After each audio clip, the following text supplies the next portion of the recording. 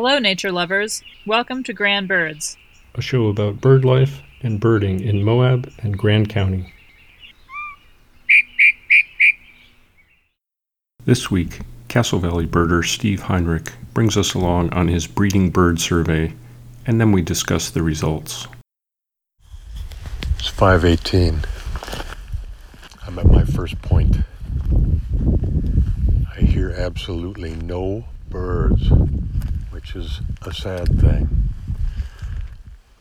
Typically there's a dawn chorus going on right now. Well, 49 more stops to go. Well, that was the best stop yet. 4 different species of birds, imagine. It's been a little grim this morning. The majority of stops, no birds. Just finished the 16th stop. More later.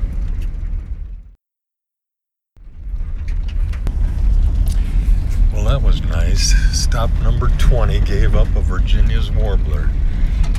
Yellow bottom just aglow in the early morning sunshine. This is getting quite worrisome. I'm at the 33rd stop, just about to turn and head up Hay Canyon. The last 5 stops since I left the creek have had no birds seen or heard. See how things go as I get a little further up into the firs. That's a relief. After 6 stops without any birds, I got my first gray vireo and a Woodhouse's scrub jay. Well, that's all of it. Stop number 50 just finished. 10:08, sunny, clear day, beautiful morning, even if it is worrisome with the lack of birds. Happy to get a gray flycatcher at my last stop here. That's it. Okay, so you made it back from your breeding bird survey, and how'd it go? I think it went pretty well, all things considered. The only thing lacking were the birds themselves. And do you have any numbers? I ended up with 23 species for the day, a grand total of only 64 birds. So that was really quite a grim statistic up there this year. And how does that compare to past years? Well, I looked back at all the years that it's been run, and there's a total of 71 species on that route list. So I was not even a third of that this year. One of the early years, someone got a total of almost 500 individual birds on that count. So it's hard to say if things are changing or if they're always in a state of change. Well, it seems like perhaps this year the drought may be having a negative impact.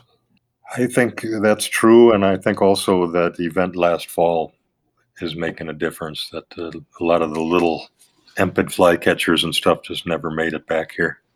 Well, hopefully this is not a trend moving forward. That's my hope too. That's why we do it every year. Right, so we can see the trends. Yep. Well, good deal. This will not happen again until next year?